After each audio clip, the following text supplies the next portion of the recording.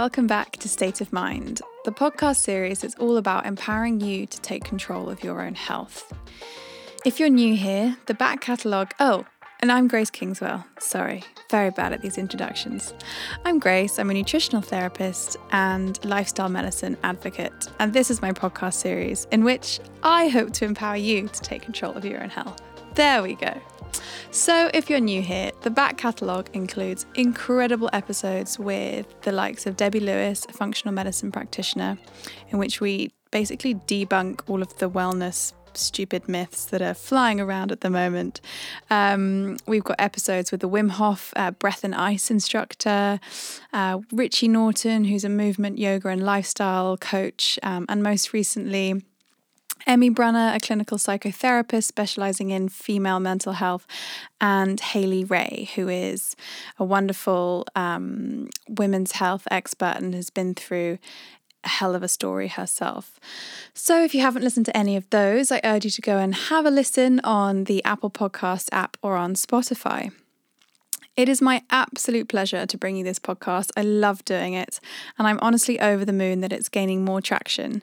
This week, I was just having a little scroll on the Apple Podcast app, and there was State of Mind, and I went berserk. I was really, really happy. It's not easy getting a podcast to be recognised, and I certainly don't have a PR team behind me or a big sponsor who's able to kind of get a PR campaign going and get the podcast into the Apple charts on the day it launches, which happens for a few people, but not for me. However, we're getting there. And I just wanted to say in this introduction, thank you all so much for your support. Every week I get really lovely messages saying how much you're enjoying the content, and honestly, reading every one of those makes this whole thing so worthwhile. And I love that I can bring you guys interesting and insightful content that's really been thought out and kind of planned and considered. I think there's so much to be said within this wellness space. And quite often, we're hearing the kind of same narratives over and over again, or the same guests, or there's so much to be said, and obviously there's a lot of people out there saying it, but I just really hope that the message of this podcast is resonating with you guys, and it seems like it is. So a big thank you from me, and keep sharing it, keep spreading the love, keep leaving reviews and talking about it to your friends. Every little really, really helps. So this episode is a sound bite. So I do these sound bites periodically throughout the series, and it's basically just a chance for me to indulge myself in the sound of my own voice.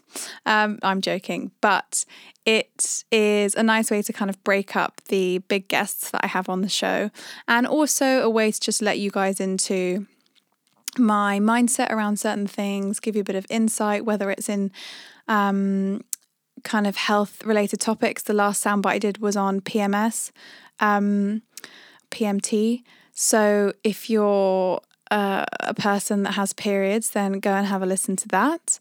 But today I wanted to talk about compostable plastics. So you might think a little bit left field for you, Grace. However, as you guys will probably know if you follow me on social, the environment is, well, the plight of our planet, let's say, is something very, very close to my heart. And actually, I would really urge you to go back and listen to the episode I recorded with Ian Rowlands, who is the director of conservation charity Incredible Oceans.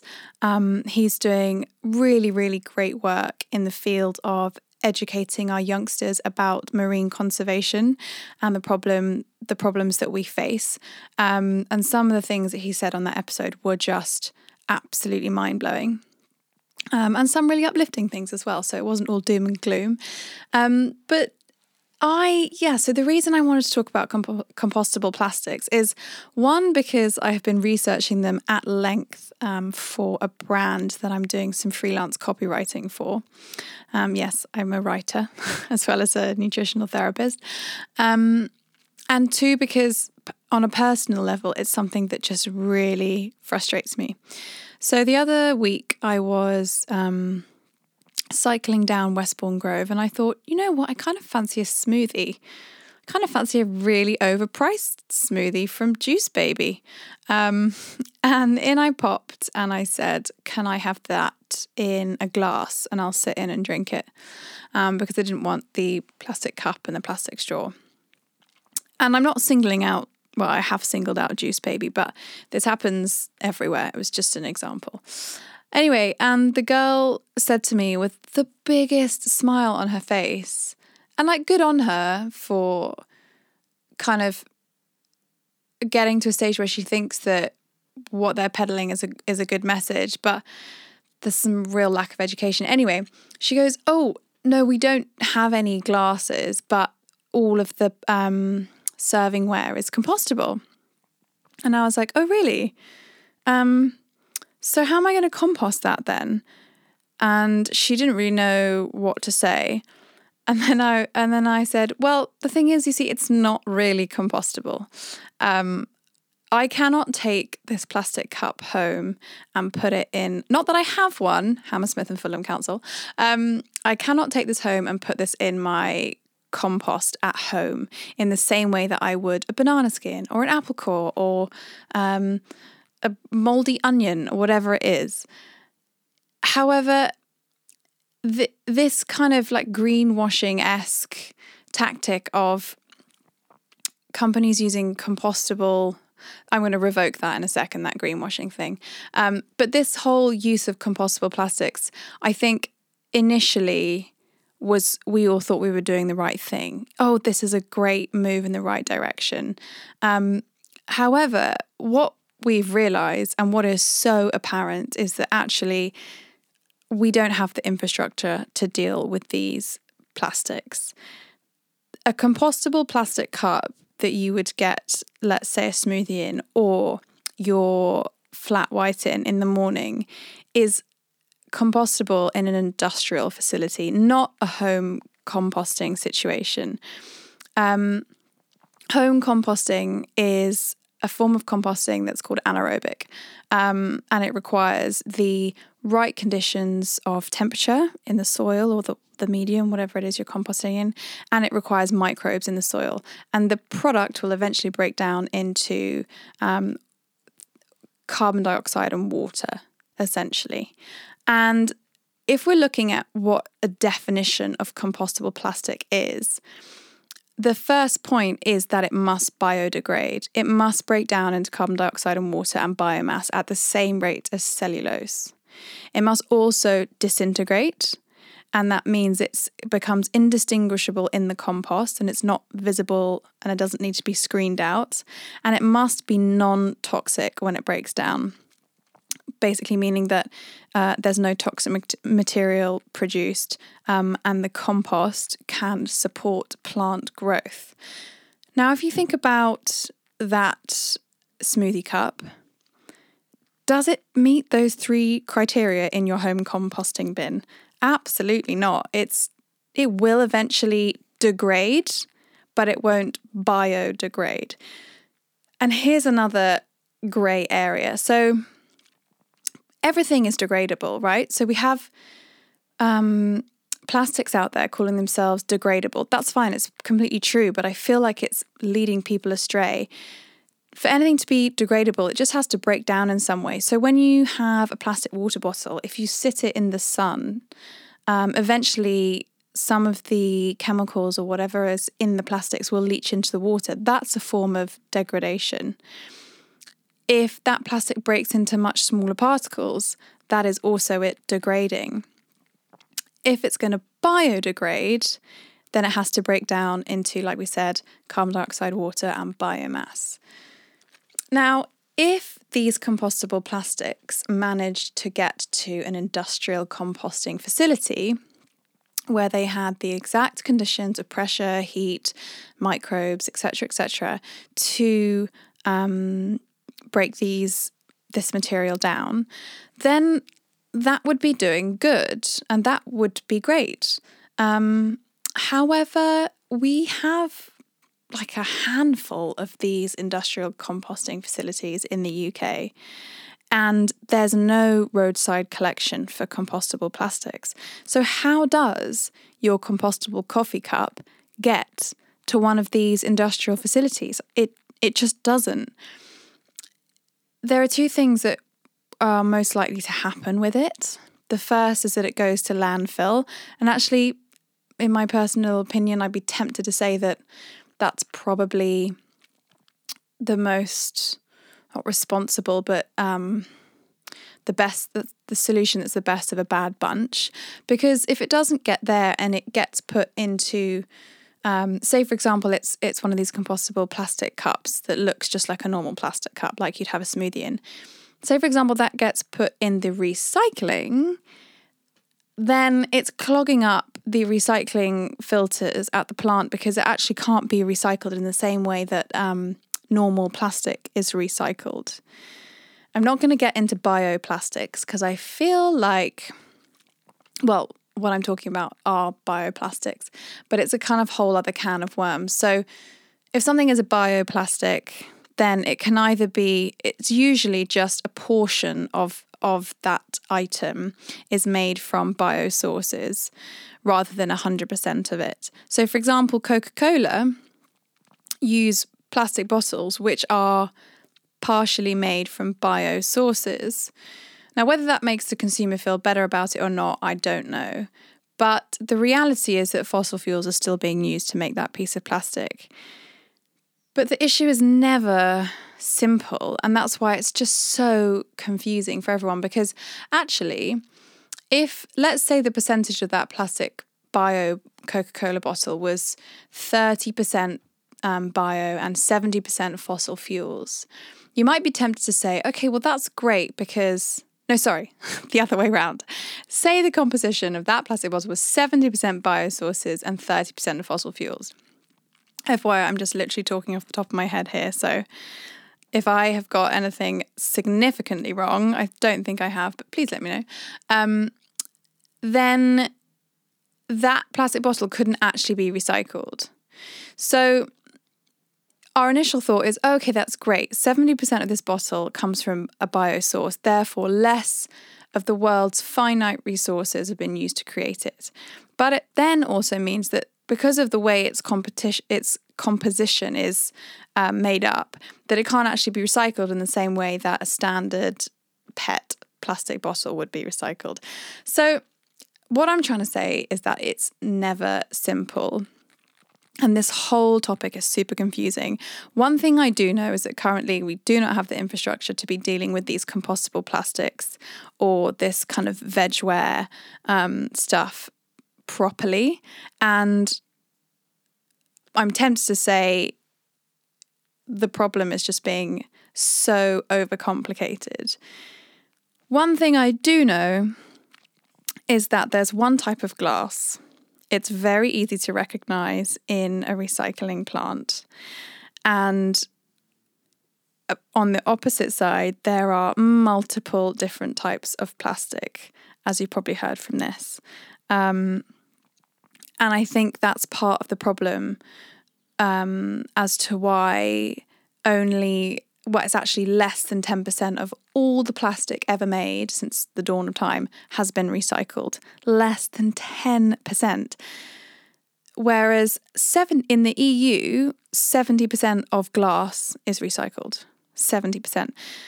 Now, obviously, there's a conversation to be had about, transporting glass requires a lot more energy. Therefore, is it a less efficient material to be using?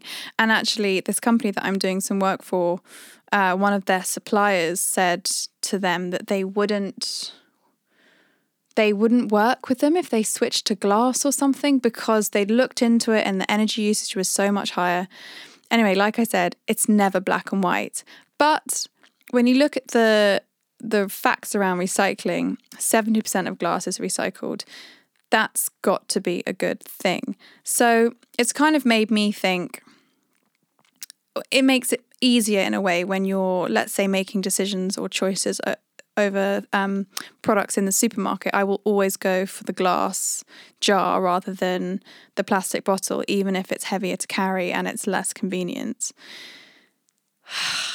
where am I going with this? I feel like I've just brain dumped on you all. I guess the message of this little soundbite is that one, the whole compostable plastics thing annoys me. Two, I think we all need to try and be educating ourselves way more about this topic. Three, that we shouldn't get disheartened like I have on numerous occasions when we start digging into all of the facts and realizing, oh my goodness, this is all a bit rubbish. And four, that we just need to consume more consciously, because half the stuff we buy we don't need. And half of the time, all of this conversation that I've just had can be completely avoided if you carry a reusable coffee cup, or if you just have in your bag a tiny little set of cutlery that you can use when you're out and about. If you carry your water bottle, I mean, all of these things are so basic, #basic, I feel, because in a way it's like, oh, this person's like trying to do sustainability because they've got a keep cup. No, it's actually just being a responsible human. And I don't think there's any excuse at this stage, really. And I fully hold myself accountable in that as well, because of course there are times when I'm out, and like this weekend I was at Sweaty Betty Live, and my amazing friend Sophie Hellier actually gave a talk about compostable plastics. And she came down heavily on these compostables, which was great. And but we were all saying, how good would it have been if this whole event was, the food stalls and everything were there. You could get your coffee, but no one offered you any takeaway cutlery or receptacles. You had to bring your own. And if you didn't bring your own, you could wait for your friend to finish eating and use theirs, or you just, you forgot, so you're not going to get a coffee. I think we all value convenience these days so much more than the real issues and the real problems that we're facing as a nation, as a planet, as a whole world, as a community. And I'm not going to be doing that anymore. I do always carry my keep cup or whatever it is, but if I don't, then I'm not getting that coffee or whatever it may be. So there we go. Rant over. I wonder if this little chat about compostables was useful to you. I would actually love to know whether you knew this about this kind of compostable plastic issue. And if you did, amazing. And if you didn't, let's talk about it. I will just leave you with a few little facts to round up. The proportion of all plastic in the world that has never been recycled is 90.5%. There are not enough specialised composting facilities in the UK to cope with compostable plastics. 42% of EU waste, including plastic, is incinerated, potentially causing harmful off-gassing. You can only recycle plastic 1 or 2 times, whereas glass is infinitely recyclable. So there we go. Some hard-hitting facts for a Wednesday morning. I hope I haven't put a downer on your day. Yes, I am a nutritional therapist, but this kind of stuff really interests me, and I figure that I have this incredible platform through the podcast, and I'm really keen to open up debate and discussion on these topics. So yeah, get in touch. And next week I've got an amazing guest. I can't wait for you to hear from her. And the week after that, I have a duo, identical twins. You might guess who they are. And I'm super, super excited about that one as well. And hopefully I'm just putting final things together at the moment, but a big big podcast announcement is coming to round off the year and season 2, so stay tuned. As always, if you're enjoying the content, please leave me a review, rate and subscribe, all of these things. Tell all your friends, and yeah, let's get State of Mind absolutely cranking. I'm excited about where things are going, and big thank you to all of you who already subscribe and who listen every week. Big love. Bye bye. Oh, sorry, and I forgot one really important thing. I also just wanted to tell you guys about something really cool that I'm starting up in London. So, how many of you can say that you've seen the sunrise over London, then been for an icy dip, followed by a hot sauna, met people who are awesome, had some tea, some great chats, etc.? My guess is 0, because it's a totally new thing that I'm really excited about. I'm not sure what I'm calling it yet, but I am gathering people's numbers for an epic WhatsApp group, which will probably eventually turn into a Facebook group, maybe an Instagram page. And the vibe is we watch the sunrise, we swim together, and we have a great time. If this is something you want to get involved in, and I really hope it is, please drop me a message on Instagram.